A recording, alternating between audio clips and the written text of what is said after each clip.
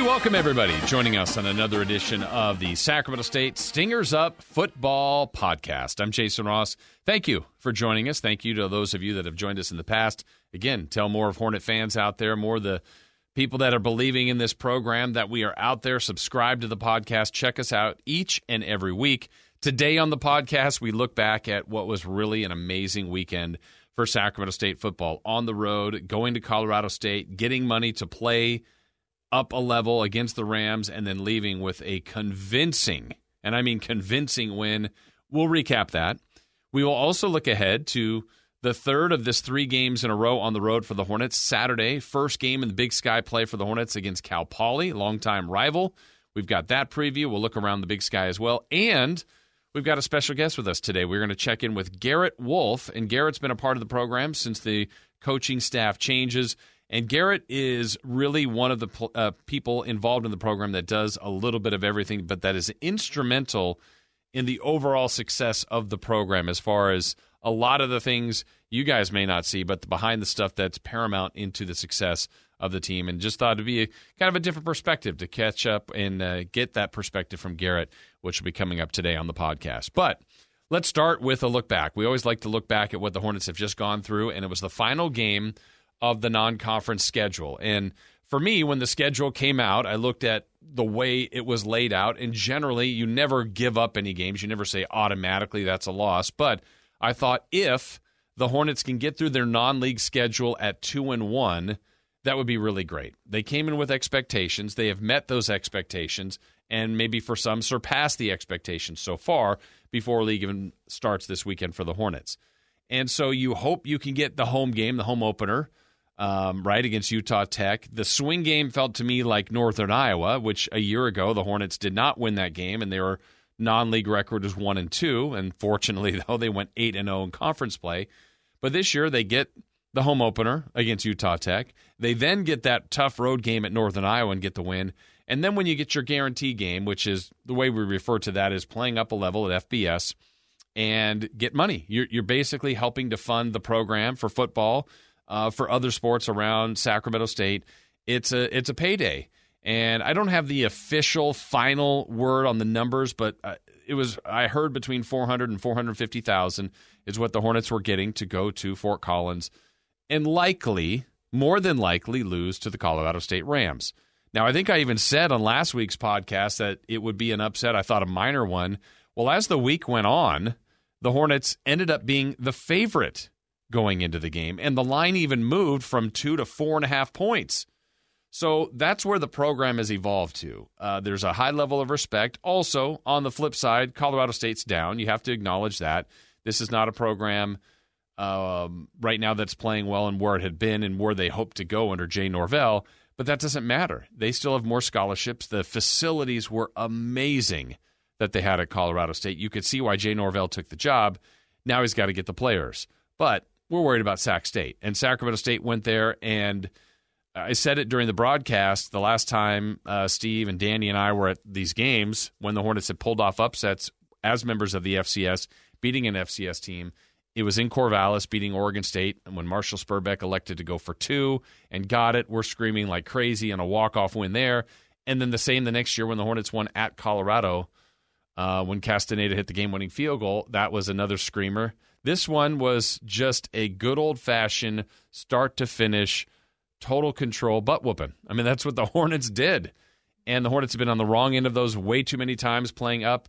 They improved their record overall to 3 wins now as an FCS team against FBS, and it was impressive. It was really impressive. So let's take a listen back to the highlights here of how it went last Saturday in Fort Collins.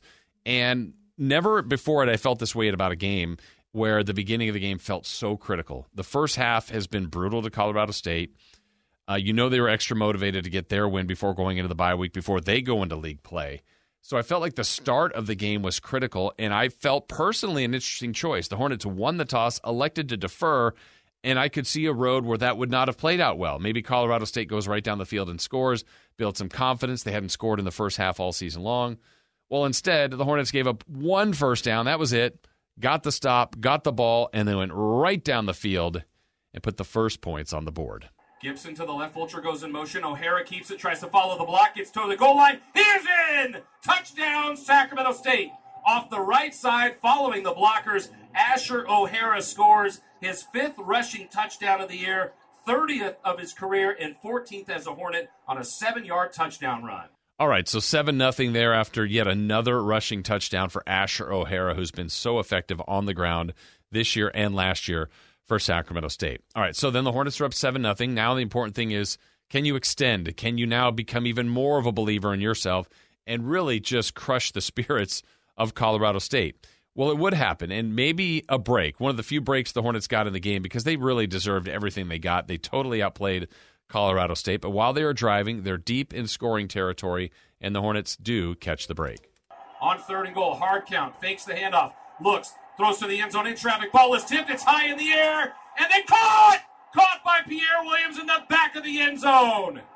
That was up as high as the top of the goalpost, in the air forever, and Pierre Williams high-pointed it with 2 hands at the back of the end zone for a Hornet touchdown. So now with 14 points on the board, it's about adding on and extending. Sacramento State would do just that, as still in the first half, still now breaking the spirit. You could just hear boos now happening in Fort Collins at Canvas Stadium. The Hornets had all the momentum, and they would add on and make it 21-3. Oh, completed pass on the left flat. A quick look to the outside. The Hornets going to take it down the sideline. We got to get an official word. They're in. Touchdown.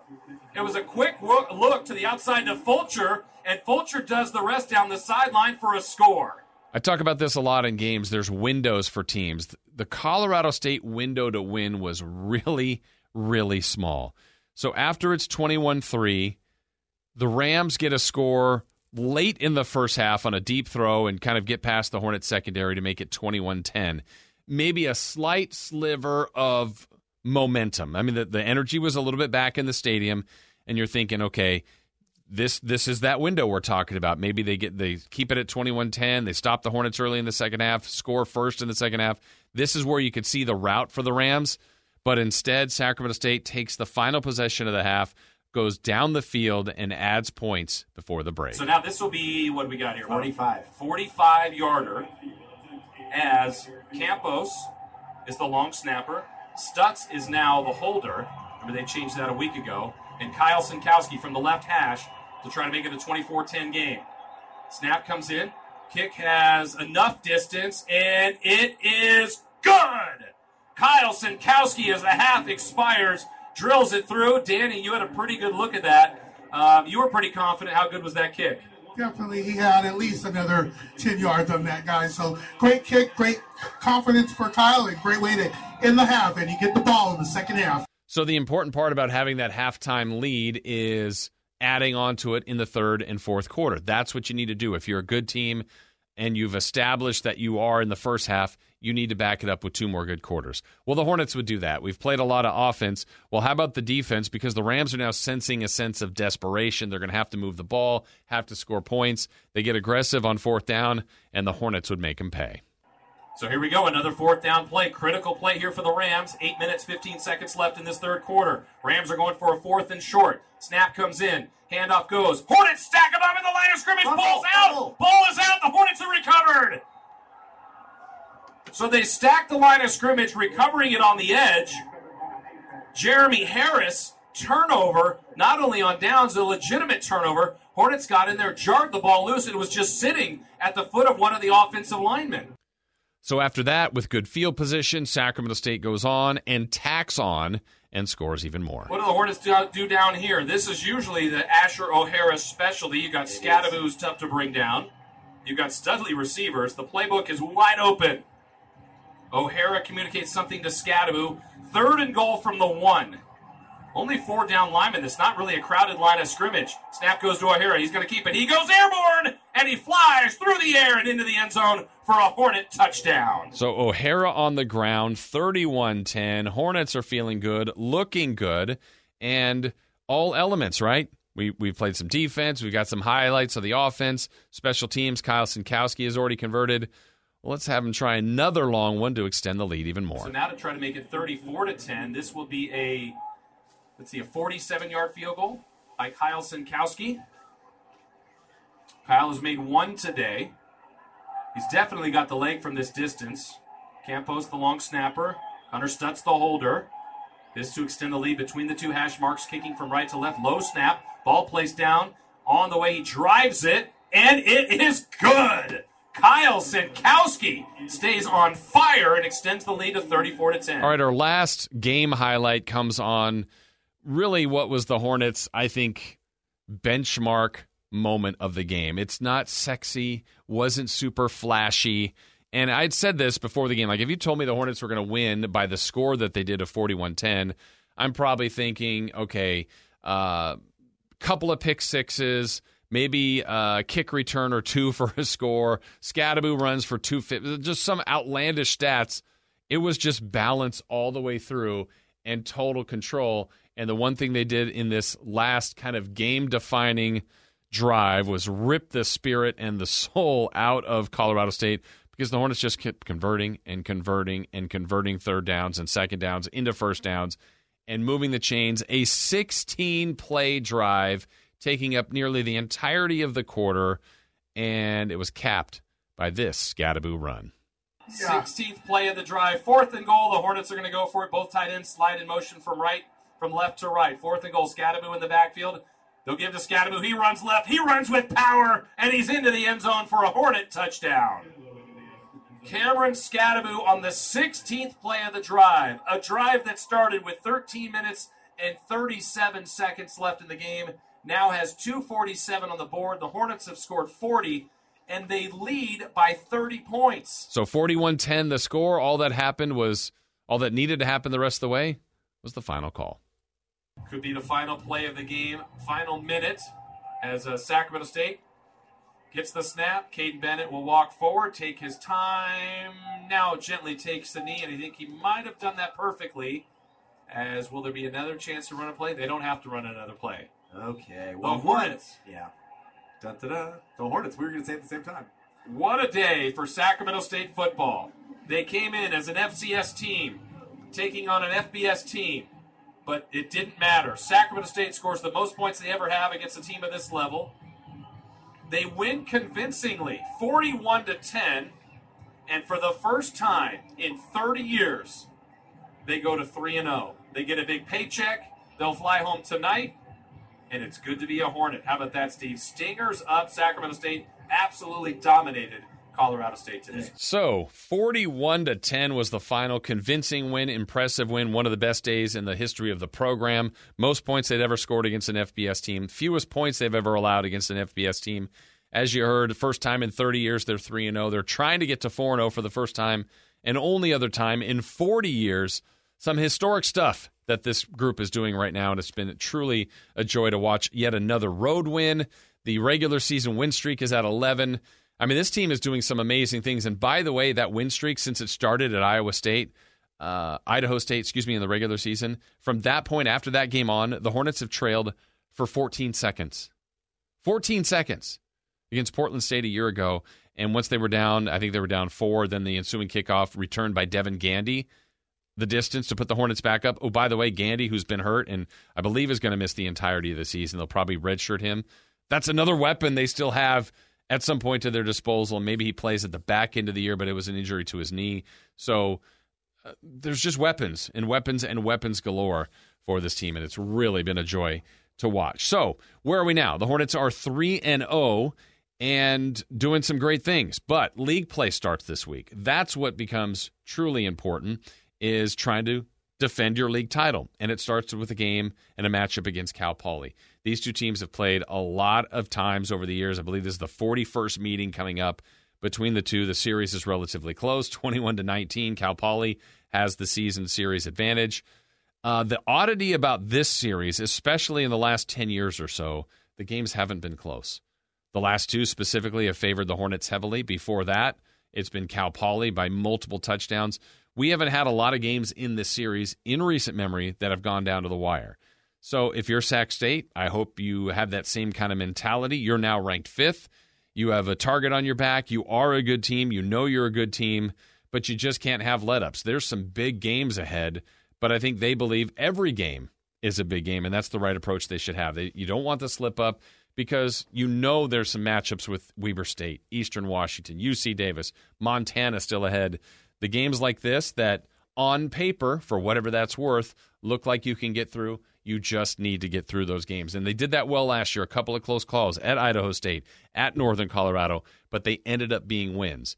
So you want to start out league play with a win. Most of the rest of the league started league play last week. So you already have Montana, Weber State, Montana State, Idaho State, and Northern Colorado, all with wins at 1-0.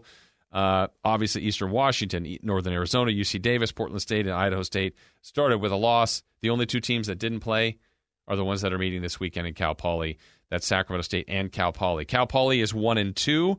They have a win over University of San Diego, where they had to come from behind to beat them. They lost to Fresno State, and they lost to South Dakota. This team has moved the ball very effectively down the field, just haven't scored enough points. Coach Baldwin is a very good coach. He's a really good offensive coach. He knows Troy Taylor very well. Those two guys were at Eastern Washington before. I think their defense is a little bit behind their offense, and it's another one of those teams. If the Hornets do their thing, if they do it well and play right, it should be a good Saturday for them. But football's a funny sport. Mistakes, turnovers, miscues, who knows? Certainly Cal Poly will have their chances. But I like this matchup. Hornets trying to get to 4-0 for the first time, and only other time was in 1982. Man, what a start. And you look at the ramifications of the league around them, where Montana's ranked, Montana State, Weber, based off their early season success, even Eastern Washington, Davis has received votes. Really, everybody in the league has received votes, but at some point in voting this year, but Cal Poly, Northern Colorado, and Idaho State. I think Idaho's improved. The Hornets will face them later on homecoming. So a lot of good teams, certainly in the Big Sky. And if you look at the matchups this week, you also have Montana taking on Idaho State.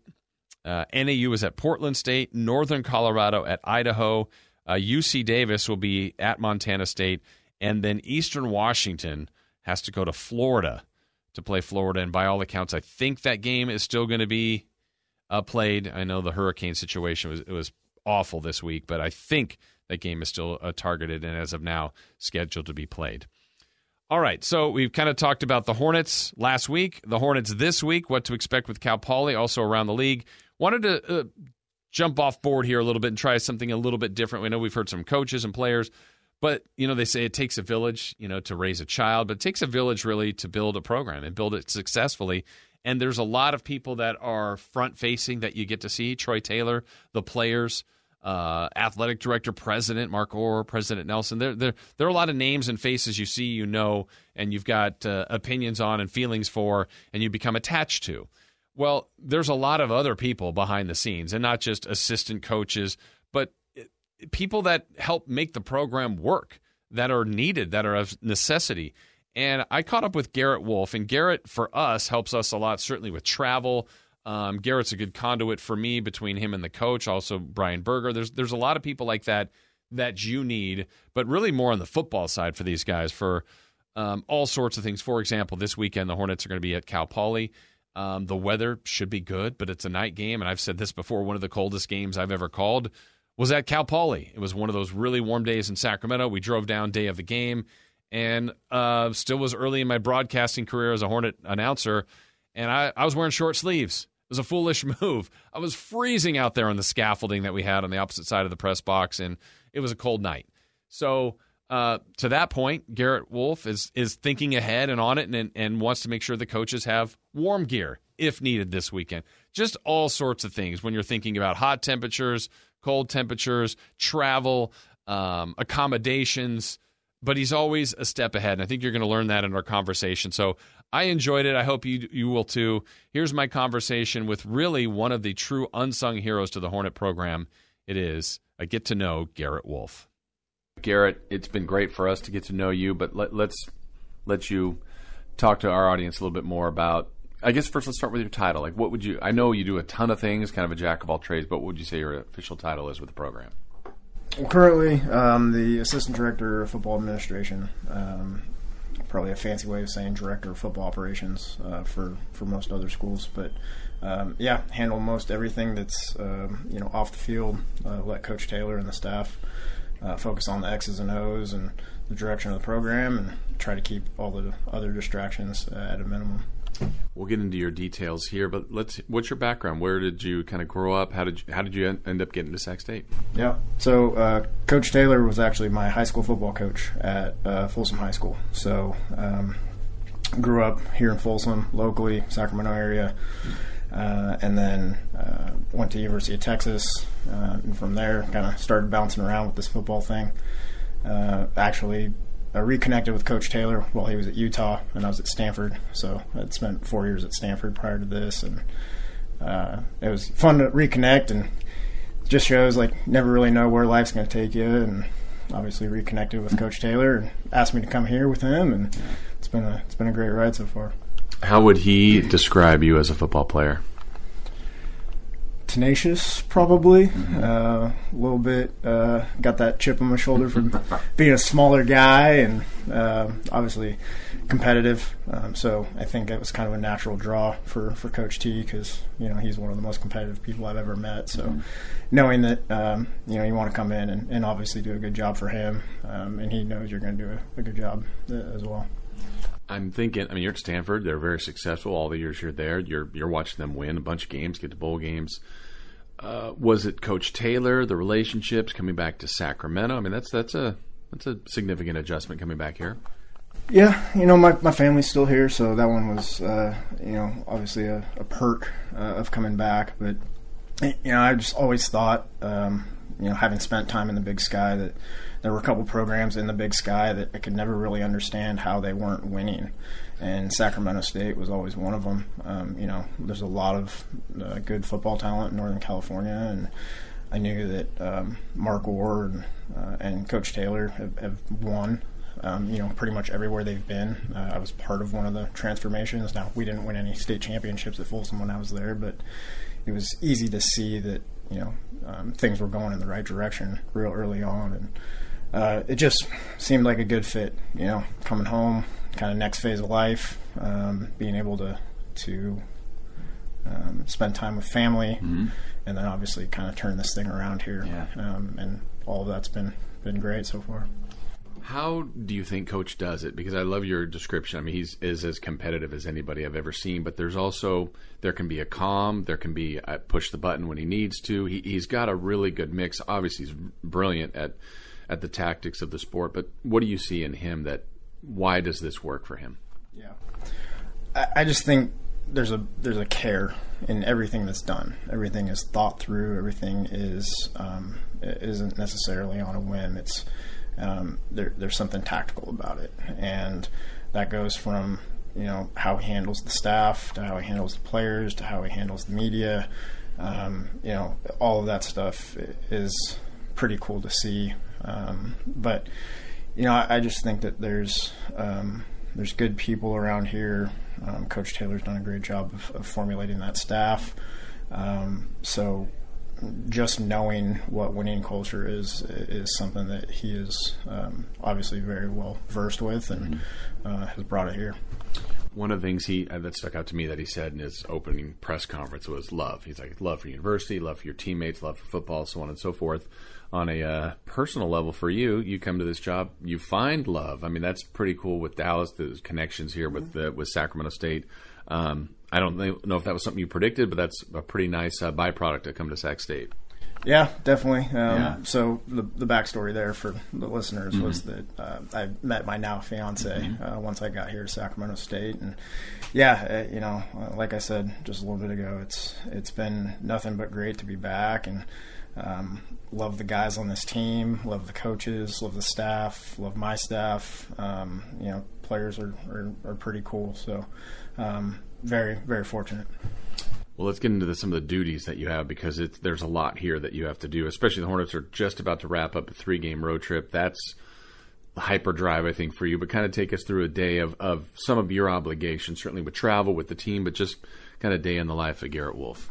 Yeah, the operations side of things is fun, because about every 6 weeks or so, your focus moves to something else. Now, obviously during the football season, football is first and foremost, and the travel, never stops. You're always a few weeks ahead and coordinating all the travel. But, here in a few weeks, we're going to have to start thinking about next year's budget. We're going to have to think about next year's equipment orders. It's all this stuff that kind of just rolls right into each other. You get to the winter, and now you're dealing with recruiting. You get to the early spring, and you've got winter workouts, and you're actually formulating and finalizing the budget. And then in the spring, you've got all of your fundraisers and your camps and everything else. So every 6 weeks, you're kind of moving into the next chapter of what's ahead. And, coaches are focused on football, but, January is going to come quick. And when there's not football, we got a bunch of other things coming down the pike. So I've always wondered, so traveling with the team, and you do such an amazing job. It seems so seamless. But if one thing is off, if a bus is late, most people are pretty cool with it, but I can just feel your nerves and tension because you want everything to go perfectly. I don't know if it's like an umpire, like they miss one call and it gets reviewed. Like, how did they miss it? Well, it was pretty good the whole day. And where does your stress level get on, most of us are worrying about what snacks we're eating on the plane, yet you're thinking, man, I hope all the keys are set up, the rooms are right, the buses are here. You got a lot of things going through your mind, don't you? There's a lot going on. Yeah. I would say as I've gotten older and spent a little bit more time in the profession and gotten used to it, it's definitely a lot easier to just think ahead, always have those potential pain points identified before they could happen. And, at times it probably feels like the outside people, you're maybe micromanaging, but the truth of the matter is you have to, in my role and our role as operations people, you have to think of what the worst case scenario is. And in a weird way, you also have to be very positive. So trying to do both at the same time is definitely a very hard thing to do. So you've probably seen it, right? Like there's times I look a little more stressed out than probably you handle it well. What I'm putting off. But at the same time, there's times where you got to actually put your foot down or say something, and the frantic just makes it worse. Yeah. So you kind of have to keep a calm demeanor while you're doing it as well. And I know, it's not this term, it's not babysitting, but there's 20-year-olds that I was in college too. Oh, I forgot my ID or my travel bag, or it's herding cats sometimes, and sometimes trips go perfectly, but it's maybe the unpredictable that. Hey, I never saw this one coming, but this now happened on this trip. I'm sure you've got lots of those kind of stories. Yeah, even, as recent as this past weekend, like this one was very small, but the lights in the meeting rooms at the hotel, they were synced to all be together. So when the air walls were up between the meeting rooms and defense wanted to watch film and the offense wanted to talk, the lights kept going out. So it wasn't even something that we'd thought about, that there was a computer system in the back that synced and unsynced all of the lights across the room. So, that's a very minuscule thing, but, I think to one of my colleagues down at USC, right, a few years ago, they're getting off the plane and the plane had its weight loaded incorrectly. So when they let everyone off the back of the plane first, the actual airplane tilted back, and the front tires are just off of the tarmac, and now it's like, okay, plane's damaged, right? We're playing Wazoo. How are we getting home tomorrow? Right. So there's just so many crazy factors that you can't really plan for. Yeah. Utah got stuck in Florida a few weeks back and had to stay overnight unexpectedly. So they're sleeping in a meeting room of a hotel because they have no place to go. So there's a lot that you can't control, but it's usually how you react that makes you a pretty valuable operations person. I also think about, I marvel at this, just the amount of food that is consumed by these guys.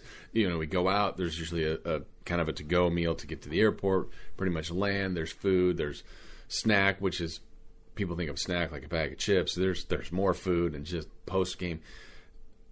How long does that take just to process and say, hey, we're ordering 250 burritos or this many pizzas? That also seems like a chore. Yeah, the good news is I've got a pretty good staff under me, with me. Jeff Goldsmith and Kenny Macklin this year are doing an incredible job.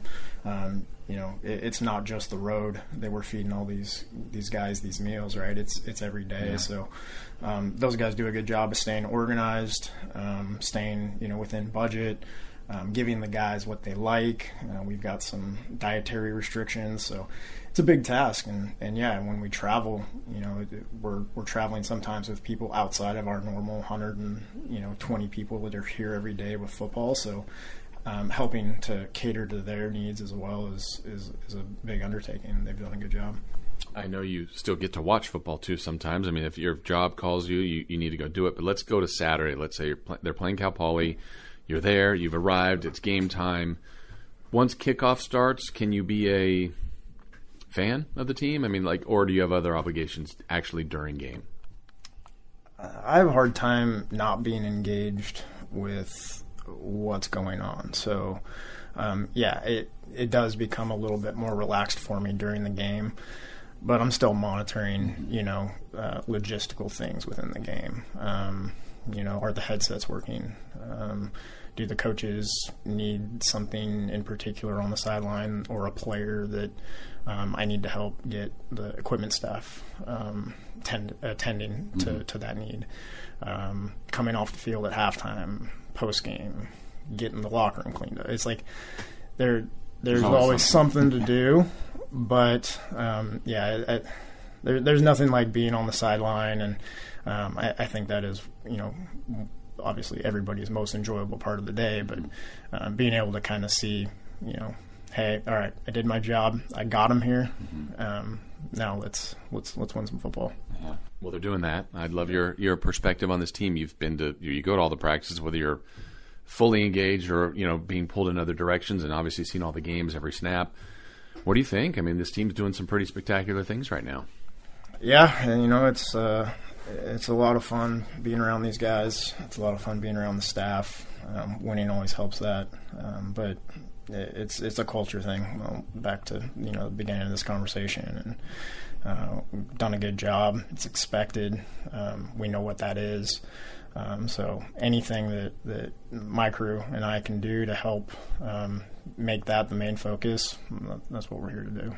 We were talking about that last week in the broadcast, Steve, Danny, and I, that the other two times in the Hornets that we've called games that they've won at the FBS level basically came at the end. So, screaming, we're going nuts, players are storming the field. Last week was inevitable. It was just going to happen, and it looked like they beat any other team, a Big Sky team, a non-Big Sky. I don't know if they expected it, but they looked like they did, and it was just, I don't want to say ho-hum, but this is kind of what we do. It's really interesting to see the perspective of this team.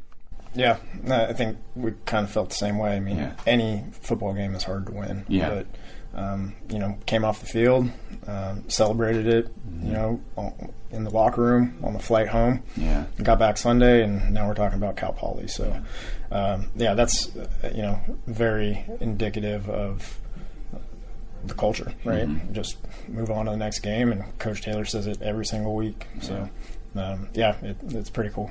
All right, last thing too. I know, don't you have some I don't know if obligations?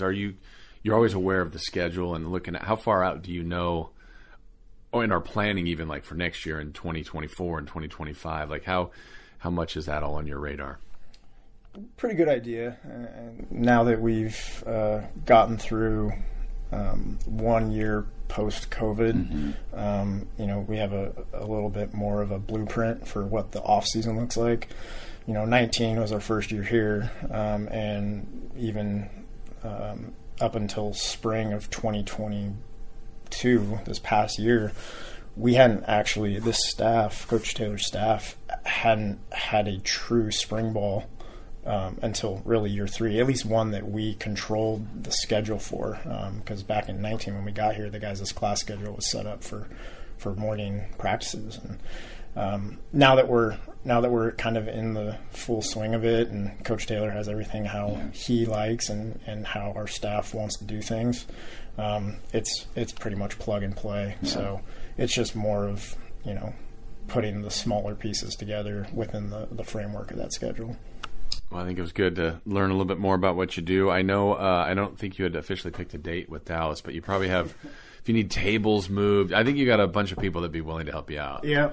We're gonna talk about that here after the end of football season, and probably looking at summer of 2024. That's awesome. So that we have plenty of times to organize and plan the logistics for our own wedding. So it should be fun. Well, thank you for everything you help us out with, and I just thought it'd be good to learn a little bit more about. I mean, there's a lot of people involved. We see the results of Saturday, but it really does take a village to build a program, and you and all the others have done an amazing job. So keep up the good work. No, thanks, Jason. Appreciate it. My thanks to Garrett Wolf. I hope you enjoyed that conversation. We wish him and Dallas certainly nothing but the best. Those two are great together and great Hornets. And hopefully the Hornets will continue their greatness this weekend. I want to make sure you check us out on our radio broadcast with me and Steve McElroy and Danny Sullivan. We'll be down there calling the game. And hopefully next week I'll be breaking down results of what we hope is a Hornet win. But the Hornets are going to have to play well to take on this Cal Poly team. They'll finally be back at home the next week after that. But, hey, make that trip. We're driving down there. You guys can do the same. It's a good environment. Cal Poly is a great city down there in San Luis Obispo. I think you'd enjoy it. Make a weekend of it and go out and support Hornet football if you can. If you miss it, we'll recap it all next week. We do thank you for listening to each and every week here to the podcast. Tell a friend again out there that we are out there. And we do thank you so much for listening to another edition of the Stingers Up Sacramento State Football Podcast. See ya.